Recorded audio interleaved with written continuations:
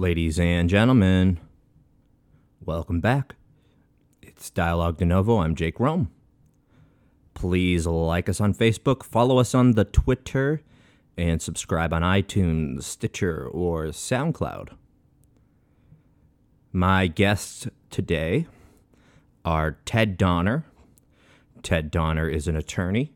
He is a professor at Loyola teaching jury selection, and he is a former member of Second City Improv. My other guest is Paul Lisnek. Paul Lisnek hosts Politics Tonight on WGN Chicago. He is the host of the Behind the Curtain podcast. He is a former jury consultant and the author of a new book, Assume Guilt. Ted Donner and Paul joined the show to discuss their former days as jury consultants working on notable cases like the O.J. Simpson murder trial and the Casey Anthony trial, and it was a great show. So please, without any further ado, give it up for the great and powerful Ted Donner and Paul Lisnek.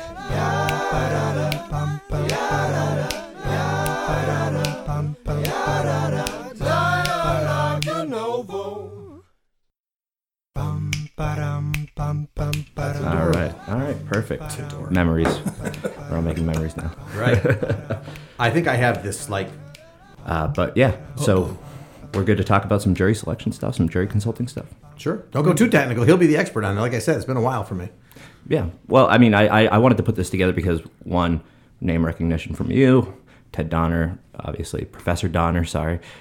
He's my professor at the moment for jury selection, so I thought that would be cool because... I thought it was because of his criminal record. Yeah, well, we can get into that too, right? Yeah. This was my dean. Dean Lisnek is what I used to call. It would have been yours if I was still there. Yeah. Well, so that's how you two met. It was student-teacher, wasn't it? Student-teacher. Yeah. Do you know who I just talked to the other day? Patrick Murphy. Oh, did you really? Well, I got a job 34 years ago. He brought it up again. He goes, you got me that job, and I'm still teaching. He's there. He has managed to keep his schedule along with mine for 20-some-odd years now. So I see him in the hall every day before class.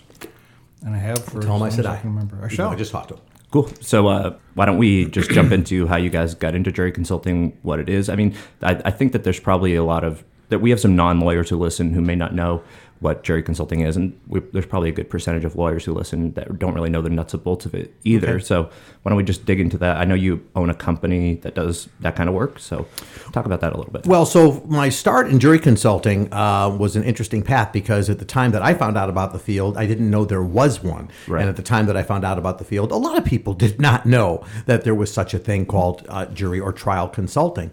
So I had practiced law for a few years. It was not my favorite thing to do. And I then took a dean position at Loyola Law School, which was a lot more fun. Mm-hmm. But I always knew that wouldn't be the end of the road either. So I was doing a lot of public speaking and things. But I come across this article, information about jury consulting, about the field. And I was fascinated about that because my background had been, at that point, I held my law degree, but a PhD in communication. And I was always trying to figure out how could those two things come together. I didn't know how they would come together, didn't see it. So I come across these articles about the field. It was new to me, had no idea. This is probably mid-'80s. And I start kind of contacting people. One of the people I contacted was a guy named Dr. Ron Matlin, who I'm sure my colleague Ted Donner knows well. And Ron and I have been friends now for decades. And at that time, it was a name that I knew. I mean, a lot of people who were in the Jury Consulting Society at that time, which now is known as the American Society of Trial Consultants. At that time, it had a different name. I think it was the American Jury Society or something like that, and they wanted to expand it from juries. But anyway, so all these people who were involved were names that I knew from just reading articles about their research and their work, and Joyce Songus and David Island. And so to find that there was this organization where they were combined was fascinating to me. So I got very excited, checked it all out, went to a meeting, and then, as I am wont to do, within a few years, joined the board, became president of the organization. And at the time I joined, there were I don't remember how many members, not a lot, maybe a couple of hundred. And then by the time I became president, we were hitting 400, 500, and I have no idea what it is anymore. It's still at that level. The level you set it at is where it's basically stayed. Because I thought it's gone higher than that over time. And now the student memberships, what started as a fairly academic exercise, even in the jury consulting world, became much more of a business focus and entity. So that's how I got started in it from the get-go in terms of learning about the field. Paul was a teacher and a dean at Loyola, and so in the mid-1980s, as he was starting to get that, Thomson Reuters was also trying to react to what was going on in that Baxton versus Kentucky case, which was the penultimate decision to say that, yes, you can limit peremptory challenges, and you need to when race is involved. So they had all these books that were out there talking about how to use race and how to use religion and how to use gender to decide who your jurors should be, and they had to get them off the shelf. Sure. And they had one out of Texas that had been among the different books that Justice Marshall had talked about in the course of the dialogue for that decision that they gave to Paul to take over, and he was going to start updating the book a little bit each year, and he hired me as a law student to work with him on it. Because I didn't want to do any work. Well, truth be told, the guy was extraordinarily generous with me on every level. It was just an opportunity that I walked into because he held the door open for me. Paul said, I'm putting your name on it. I like what you did. And the first supplement came out as being written by Lisnek and Donner. And the next year he switched it around and it became Donner and Lisnek. And that was nice of you. Then he paid me. I didn't do this for nothing. He used to give me checks, and now those stopped. We're going back to Lisnek and Donner, by the way. And one more missed check, and it's just going Lisnek again. We're pulling off completely. So be prepared for all of that. So I think like a lot of people view jury consulting as like this sort of cloak and dagger, like somehow like people enter this black box and then somehow a jury comes out on the other side. I know that you got it right. That's exactly right. I was wondering if you could maybe elucidate a little bit of what the process is like and what kind of research goes into it. I know that you both have worked on notable cases, so maybe within that framework, what goes into a case, that you work on, and how do you decide how to pick and choose a jury?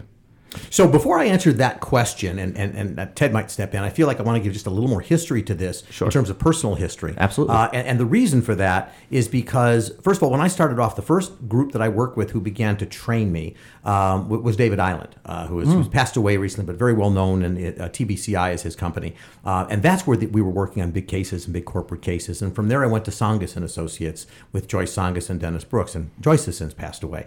But they were doing very high-profile cases and political cases.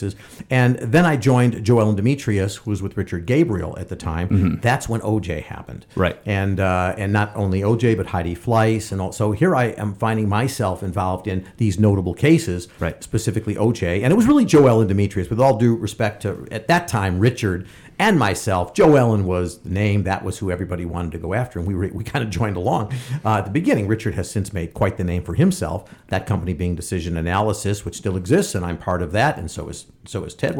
You're not? I'm not part of that company. I work with Richard on the book and other things. But gotcha. Okay. Is that where Dan Wolfe is? No, Dan Wolfe is at a company in Chicago. Oh, okay. Never mind. Continue. So, but certainly we work together on a variety of things, and so that's kind of where the big cases start. And so for me, because since I do media now, the question is, when did that happen? So just to address that, for me it was OJ. It was when I started doing OJ. NBC called NBC News and said, we're familiar with the fact that you do. I was doing some television work. We like what you do. You're good. Would you be willing to stay out of you actually be in the courtroom watching things, but would you stay off the table and work for us? And I thought, well, I could either deal with the craziness of OJ on a daily basis and try and sit at the table, or I could deal with the craziness but do it from a limousine. And so I went to tough call. I went for the NBC contract, and for the next 8 months, however long that trial went on, it was limos and Today Show and nightly news and all this kind of stuff, and it was absolutely fascinating. So that's when the shift to full-time TV came in for me. But in terms of picking the jury, what's fascinating is there's lots of things that go into it. I had written a book after OJ called The Hidden Jury, where I talk about what jury consultants do. Sure. But I did Fox. Great book. I did a Fox News the morning, Fox in the morning, Fox and the Friends, whatever they're called, Fox Friends in the morning. Friends, yeah. So I did this in the morning, and we might have some Fox supporters out there, so I'm not saying anything negative, but I will say that first of all, one of the hosts, who is still on there, sits on a cushion that he kind of folds over. I guess he's not as tall as one thinks. And but anyway, so they said to me, they hadn't read my book. They hadn't read my book when we got together, but they had seen The Runaway Jury, the John Grisham book. Yeah. And so their question to me, rather than trying to sound like they read the book, was to say, well, we've seen the movie. Is your book like the movie? Is that what, where jury consultants are chasing people down the streets with a camera in their briefcase? And I said, yes, that is what we do. And the guy goes, really? I went, no, that's what we do. And we backed up. So anyway, there's such a misconception over what jury consultants do and all of that. I do want to give kudos to the John Grishams of the world who put it out there. Right. He actually did it because he insulted jury consultants at one point in his career, and his mea culpa on that was writing. Was it the Rainmaker? Now I just forgot. I just said the name of the book. Runaway Jury. Sorry. Yeah, right. The Runaway Jury okay. was his sort of, I'm sorry, jury consultants are really very important. His sort of thank you there. So a lot of misunderstanding about what consultants do. That's the piece I wanted to add in before we talk about what we do. Can I stick in two thoughts on that? First and foremost, I remember when Paul was excluded from the OJ case because he had to go work with the studio, and there was a lot of nervousness on the defense side. For what it's worth, that he wasn't going to be able to work on it. And she's not going to tell you that, but Paul Lisnek was missed, and there was a lot of fear that without him involved, they weren't going to have quite the team that they wanted to have. They did all right without me. Yeah, they did, at least on the first case. Oh, yeah. How did the case turn out again? I think he walked. Not guilty. Wasn't that right? First one, fine. Second one. And that was all about the jury selection. That was all about the jury selection. That was indeed. Well, yeah. That was. We've talked about that in class a little bit. And you have sitting next to you Paul Lisnek's fiction book on juries, which is Assumed Guilt, which every listener should be going to order now on Amazon.com. Yeah, Can we plug that? We'll talk about the book. Don't you worry. Oh, okay. I just thought you carried it around like a Bible. Yeah. So maybe I wasn't responsive to your question. I'm putting it. Why don't you start, Ted, about what it is we do, and I'll put it on the final for next week. please do. Go from there. What was the question again? So how do we start? What do we do? Yeah, I'm hoping that we can get a little bit into the mechanics of jury selection. Sure. Maybe because you did analysis on the OJ case, that might be a helpful one. I know you've worked on some other high-profile cases. I want to make this interesting to the audience in a way where we're not just talking about some hypothetical case, because I think people really relate to these cases. So I can start with the OJ case. Yeah, let's do that. Was all. So jury consultants do a whole range of things, from research before a case ever gets underway to try and determine what kind of people should sit on the jury, who's more pro-defendant or pro-plaintiff or pro-prosecution, or who isn't, and then there's focus groups to test issues. So we can talk about some of the different kinds of things that jury consultants do. Yeah. But I think the public pretty much just thinks about this profession when they're thinking about jury selection. That's where they picture us. And sometimes that matters, and sometimes it always matters, but not as much. But the O.J. Simpson case was one in which, very briefly, both sides, everybody filled out a 60-page questionnaire. I think it was. It was one of the longest ever at that time. O.J. broke all rules for everything. And Judge Ito at that time, just whatever happened was fine with him.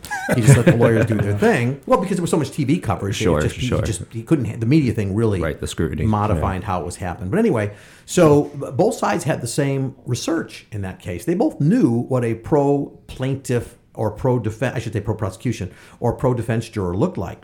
And so it's kind of amazing that why would a jury then do what it did in about 3.5 hours of deliberation after an 8-month trial if both sides knew? The prosecution used a jury consultant named Howard Verinsky, also very well known, very successful. So he worked with Marcia Clark and that team in the research, and Joellen Demetrius and Richard Gabriel and others on our team worked on the defense end.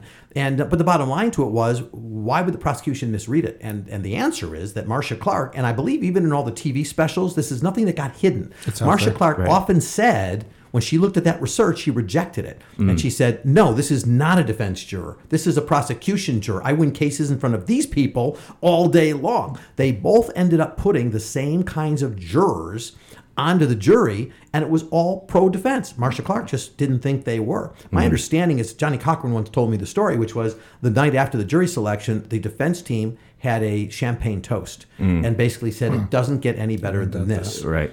And it's true. Some of those jurors were just, you look at them, they were fascinated with OJ and watching him, sit there and well, anyway, so that's how I think that happened. Yeah, let's talk a little bit about those focus groups, because we haven't gotten super deep into those in class. So what are those like? How do you put together a cross section? It's kind of like if you've ever gotten an ad for somebody looking for people for a marketing focus group, where you're asked to come in and try a product out, and then you fill out a survey and tell people. The difference is that when you're doing a focus group for juries, you break them up into juries and have them go into different rooms to deliberate, and you watch them through a reverse glass mirror and knock down a few single malts and laugh at them and make notes about where the issues were, what it was that made a given group of people decide to get excited, what resonated for them, who took on a leadership role and why.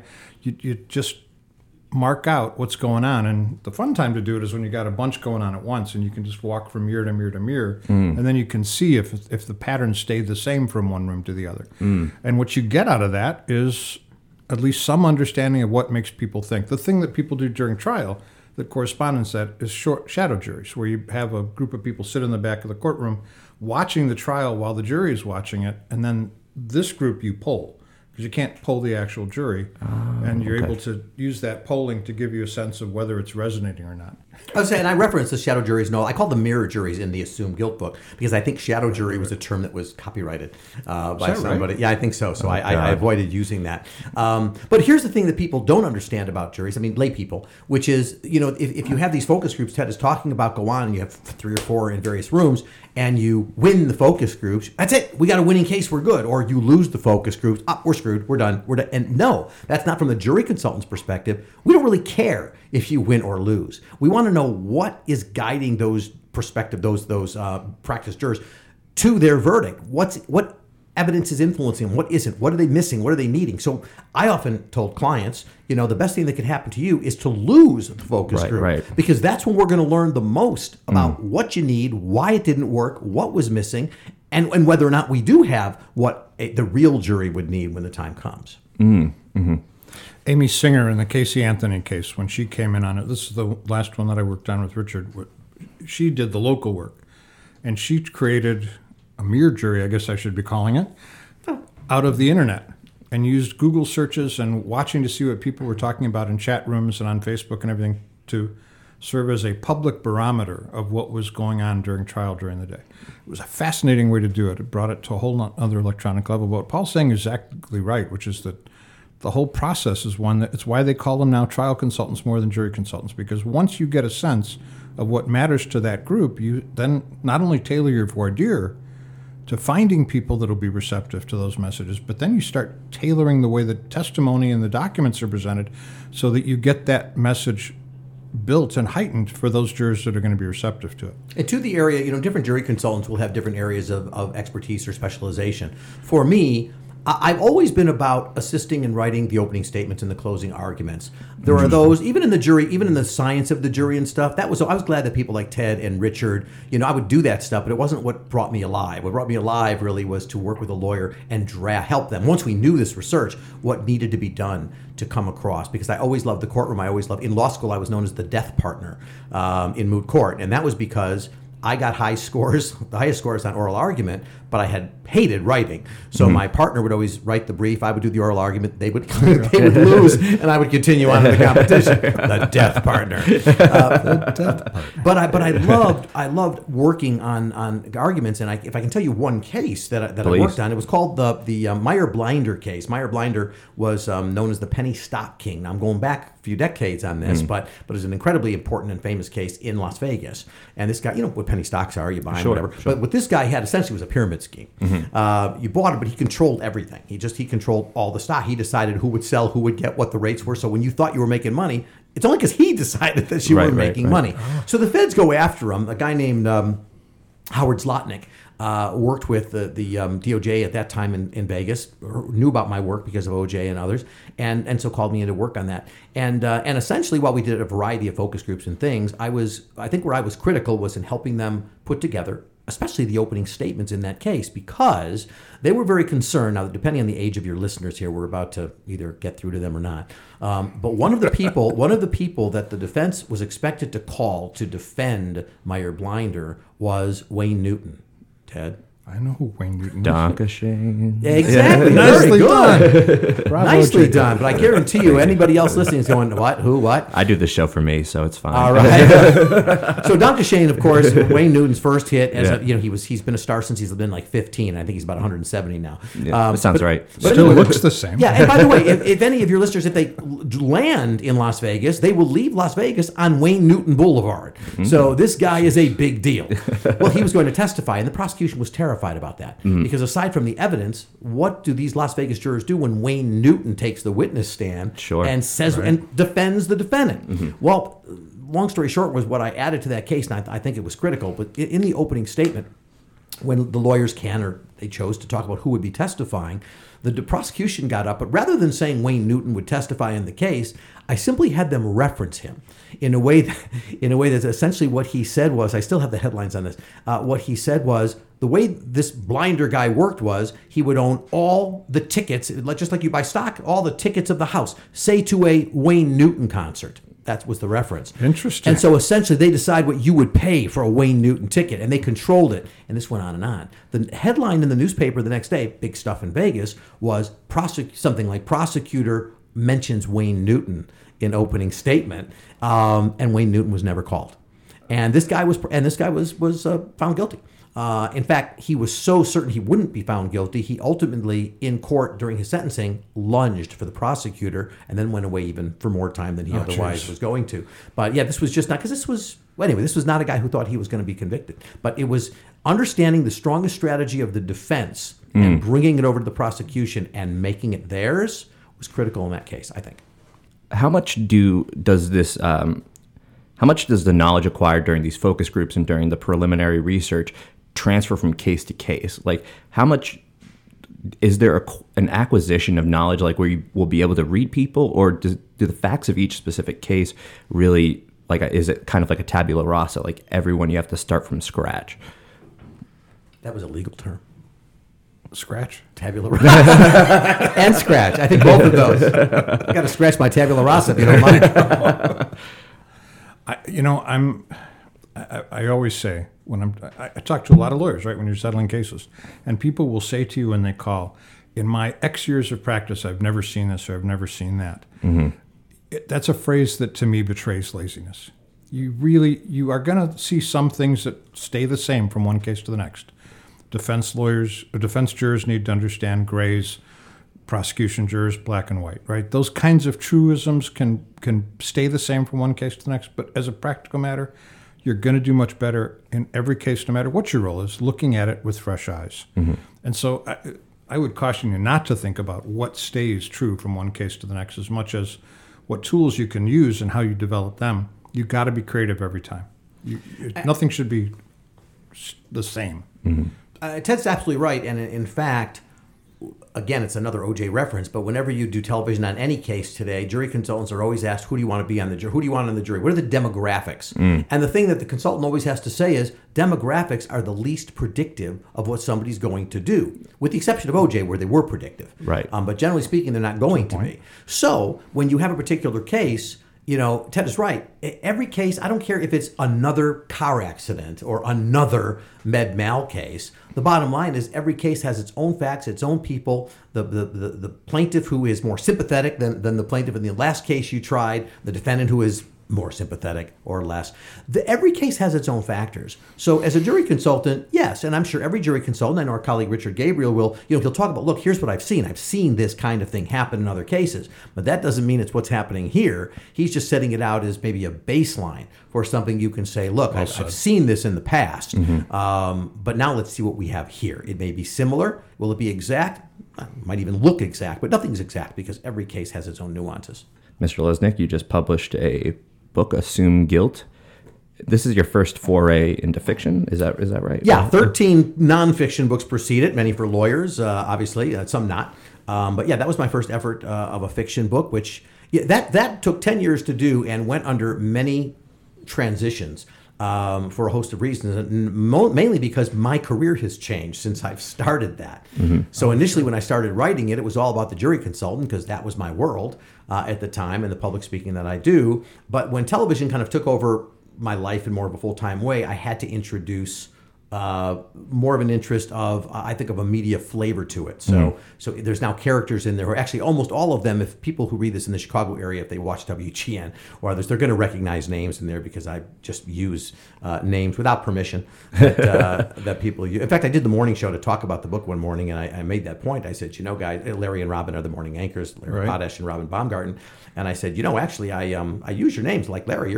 I use Potash Pharmaceuticals in the case. And I said, and the publisher asked me if I had permission to do it. And I said, no. And he said on air, I can sue you?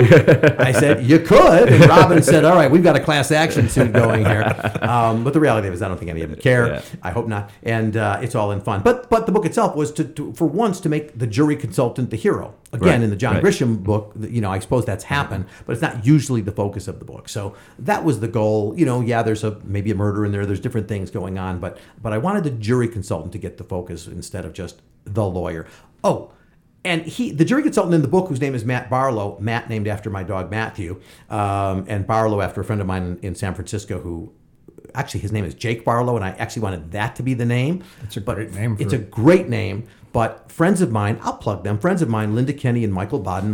Dr. Michael Bodden, you know them, Ted. Very famous forensic expert in every case you can ever think of. And Linda Kenny, very famous trial lawyer who did the Jason Williams, or whoever the football player was I'm confusing things. I'm blanking myself. Well, there was a football player who was found guilty and then he killed himself in his jail cell. Oh, Aaron Hernandez. Thank you, yes. That was Linda's case. And then Jason Williams was the basketball player who shot somebody or whatever. Richard worked on Aaron Hernandez. Yeah, and that was also brought in by Linda. Got it. So, anyway, so they had a character named Jake in their best-selling books, and so they said, hey, would you mind maybe using a different first name? Oh, sure. So I went to the dog. But anyway. I'm partial to the name. Yeah. Right?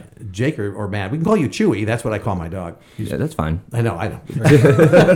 Anyway, so that's kind of where the focus came from, but I wanted it to be, but he's a lawyer, and a lot of people ask me whether I'm Matt Barlow in the book. Yeah, I am. I mean, to a great extent, I am, because of the background and all that, and because of a lot of his quirks and things. He likes pancakes. He likes all the things. Yes, that's all me. But he's also his own character. Yeah, it's a lot of fun to read because being from Chicago, being in Chicago, all the locations, you're very clear about where this is, Lincoln Park, and then you reference the cultural center downtown, and it's cool because you can just immediately picture what's happening in your head. One of the reviewers made a comment. He said, if you're from Chicago, you really enjoy this book because you're going to feel like you're on the 151 riding down the street, seeing these things. Right. And if you're not from Chicago, you're going to get an accurate portrayal. So nothing frustrates me more than when you see somebody in a movie and they're driving south on Lakeshore Drive, but and all of a sudden they're. Well, yeah, and all of a sudden they're in D.C. or they claim they're going somewhere where you're not getting to off Lakeshore Drive. It drives me crazy. So all of those directions and references are all actually accurate. There is a reference to a Granny's Pancake House, which Matt eats at all the time. Yeah, that is real. It's just gone. It's just become Yoke. On the corner of Percy and Pine Grove. Yeah. But the woman who owned it, and the names some names have changed, some not, but the woman who owned it was a wonderful friend of mine, and she was great. She was crazy. She was a lottery player. She was the smoker and the drinking of the brandy. That was her.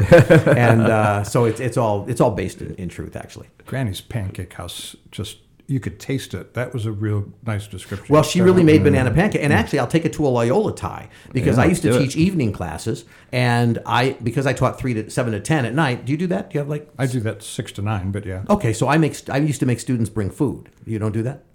No, I didn't ever think of that. I'll think about it.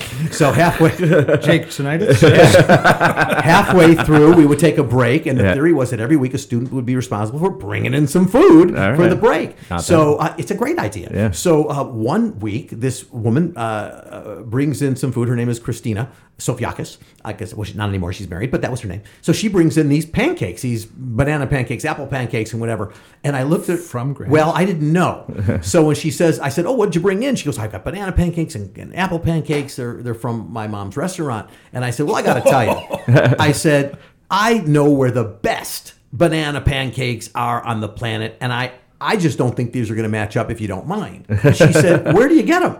I said, "Granny's." She said, "That's my mother." Wow. That's where these are from. So from that day, we said that in class, whatever. She told her mother, I never paid in that restaurant again, as much as I would tip very well. But I mean, Granny always picked up the checks. It just became this very. I would have parties. I invited her to my home. It just became a very close friendship after that. That has to have been a tough final to grade. And yeah, right? Yeah, I think she did. Well, she was smart anyway. Thank goodness. Thank God. And now she's a psychologist. She does all sorts of great things out there. And Christina does a great stuff. So, and in fact, in my kitchen, I have a lot of animation art, and there is this very large oil portrait or something, which is from Granny's. It was a gift from Granny's when she closed down. So that's why I named it Granny's, and I didn't call it Yoke. But what's there now is a place called Yoke, which is now owned by her grandson. Oh, so well, it's all kind of all in the Is it family. comparable to what Granny's was? 'Cause They don't have the banana pancakes and all that, so it's a little more. It's a little more for the younger okay. yuppie kind of whatever. Today, when I went in there, was sort of like, bring me a cup of coffee. Right. Well, So Assume Guilt is available on Amazon.com. Yes. Amazon.com. Or wherever, at bookstores as well. I believe bookstore near you. I help in the independent bookstores. I don't. I mean, people can do border stuff, but I live in a neighborhood where there's unabridged books and stuff that carry it. I like people to go to these independent bookstores where they can support. Yeah, it's a good read. It's a quick read, and it goes real fast. It moves fast. All right, one final question for both of you, and then I want to thank you guys both for coming. So, law students, you communicate for a living. Ted, Professor Donner, sorry. You write a lot. I know that you've gotten awards for your legal writing, and you have a treatise on Westlaw. What tips can you give law students to better their ability to communicate and to form a little bit of discipline in their writing and to keep a schedule and to just really own that craft of communication? Because I think that's really crucial to what you used to do in trial consulting and especially what you do now, Mr. Lisnek. And Professor Donner, you've been known to write as well. Oh, call him Ted. It's okay. It's a podcast. I'm sitting next to the dean, so when you say that, I'm just getting all anxious. I, on the other hand, would like to be called me Colonel, if you don't mind. I'd rather be Colonel. I am a Kentucky Colonel. Yeah, I can go and he was our placement dean. He was an important guy in our I school. determined whether you got a job or whether I told people to stay away from you. Okay. Well, so Colin and Paul took me a long time. I know exactly how you feel. Which I never actually gave you permission, if you think about it. Oh, good point. Can I get permission now? As long as You got it. You got it. After 30 years, it's probably fine. well, I'll kick that one to the Colonel to start with. And, Well, on the writing thing, I'll be practical in this way, and it kind of reminds me of a student. I used to teach ethics, professional responsibility, and I always gave a final paper assignment to the students. And some, if there are law students listening to this, they may not be happy with this, but I write a lot. I've written a bunch of books, so I can remember getting these papers in from the students and not being impressed with the quality of writing that I was seeing. And I thought, you folks are third-year law students. You're about to go in the real world. You're going to be writing briefs, and I mean real briefs, and I don't get it. And I'll never forget this one student who I gave a C to. And, law students have not the best temper. And so, she came up and she yelled at me, everybody gives me A's, whatever. And I said, then you know what? You've been skating your way through because this is really poorly written. And here's my advice, therefore. I think we don't get a lot of good criticism from apparently, from our professors and from our teachers who, however they're reading it, but I was trained at the University of Illinois, not just law school, but in communication, where I had some of the best professors who would literally correct everything there was to correct in a paper. My favorite, this is a very pretty story, but my favorite was sitting next to this graduate student, and he's going through page after page of typed paper, like 10, 12 pages, and he's going, oh my God, and I'm not seeing a red mark anywhere on it. And I said, what? I don't understand. Why are you saying that? There's no red marks. He said, this isn't my typing. The professor had given him a 12-page single-spaced critique on his paper, correcting everything, walking him through and whatever. The paper, the critique was longer than the paper he wrote. I mean, maybe not, but it pretty much. And so this guy freaked out. But that was the quality of the teaching that certain professors would take. And that's what I always took into it. So my point was that I always tell students, when you write a paper, what I used to do, I'd write a paper and I'd let it sit. Mm-hmm. And then I'd go back and read it and grade it as though you were I'd always wanted to be a teacher, so I got to play teacher. Edit your own paper. Not immediately. Let it sit for a day or two if you have the time. Mm-hmm. Go back and read it like you're reading somebody else's paper. And start to circle all of the grammatical errors and all these other things that just are a sign of something that's not well written. When you look at something again that you've let sit for a while, you'll be amazing that you'll have some distance from it and can actually, as though you're telling a friend, I got to change it, I've got to move in. That's my best practical advice for somebody. To just give some breath, go back, look at it, and grade it like you are the teacher. John Cleese talks about the idea that when you are trying to be creative, there's another person that uses the same idea, but I can't remember who it is. It's like turning on the faucet. The first water is going to be dirty and gray and musty, and you got to let that out first before you get to the clean stuff and the stuff that's drinkable and usable. And so, to Paul's point, if you want to be a writer, write. You can crank out a lot more words if you just sit down and actually do it than if you spend a week thinking about it to come up with that perfect sentence. So get it out there. Let the dirty water run a little bit before you get to the clean stuff. With computers now, you can actually go back and delete. When I was in law school, I had to start all over again with a new piece of paper on a typewriter. It's a much different world, and you can keep writing and doing things this way. I'll say one thing about communication generally, whether it's people, what they do orally, what they do in writing. I think the most important thing for law students is to get over the idea of playing lawyer. People go into law school and they're like, okay, now I am going to be a lawyer. And they use legalese every chance they get. And they throw in the wherefores and the whereases and the third party this and the first party that. You had English language at your beck and call before you walked in the door. You should still remember that language and still use it, because it's still the best language to use in an American courthouse. We don't talk to each other in practice with all the legalese. So you shouldn't be doing it in law school. Just learn how to translate it into English, and you're going to do fine. As a trial lawyer, from the oral verbal skills component, when you think of the world's greatest lawyers, Clarence Darrow, before our time, but certainly recognized as one of the greatest, but Johnny Cochran, who I worked with and got to know, he wrote a foreword for one of my books, or even current, or somebody like a Phil Corboy, which is a name very important to all of us. Right, to everybody in the Loyola world. Well, the problem is now, Corboy's gone, and so people know the name, but I saw him in court. I saw him do his thing. Why was he as great as he was? Same thing with Johnny. Because those were the kind of lawyers that if you were sitting on a jury, you looked at him and you didn't look at him and think of him as this highfalutin lawyer that you couldn't relate to. He was somebody you would want to sit and have a beer with or a glass of wine or something. He was you, and he spoke the way you spoke, and that's what Ted is saying. So I'm echoing that to say that's what makes the greatest the greatest. The other thing I would say is for students who are listening, who are just have to get into class, you can't perform. You can't be Johnny Cochran when you're not, or pick a current lawyer you want, Alan Dershowitz, whoever you're thinking about. But the bottom line is you have to be who you are and true to yourself. But always remember, and I always tell students this, when you are performing, or not performing, but when you're doing something in front of a class, and I'm nervous, no one's going to like me. Remember that your fellow students are looking forward to you being effective. Nobody wants to be bored. Nobody wants to sit there and get confused. Everybody wants to sit there and enjoy what they're hearing. So if you just remind yourself that my fellow students are rooting for my success, they want me to be good, and because they're my fellow students, I actually can interact with them the way I would interact with my friends. It's just a skill you're going to continue to develop. And one day when you're the great lawyer like Ted Donner in front of the jury, that's a skill that's never going to go away. And you're going to talk to that group of people you don't know as well as you knew your students, but you're going to talk to them the same way. And as long as you have jurors who end up saying, I just like you, doesn't mean you're going to win, by the way. I've worked in a lot of the priest abuse cases. And I remember we represented the diocese, the church. And in a case in Dallas, we got hit with an $81 million verdict. $81 million. And one of the jurors, though, went up to the lawyer I was working with and said, I got to tell you, you were the best. We really liked you. We like you. And of course, his comment was, maybe next time you could like me a little less and go with the verdict in a different direction. But the point is, that was a case there was no way to win. Right. But it wasn't, there are cases who have to vote a certain way in spite of a lawyer. You don't want them to do that. This was a jury who said, no, we believe you. We trust you. You just had nothing. Yeah. But we liked you. And to me, that was the best compliment he could have gotten.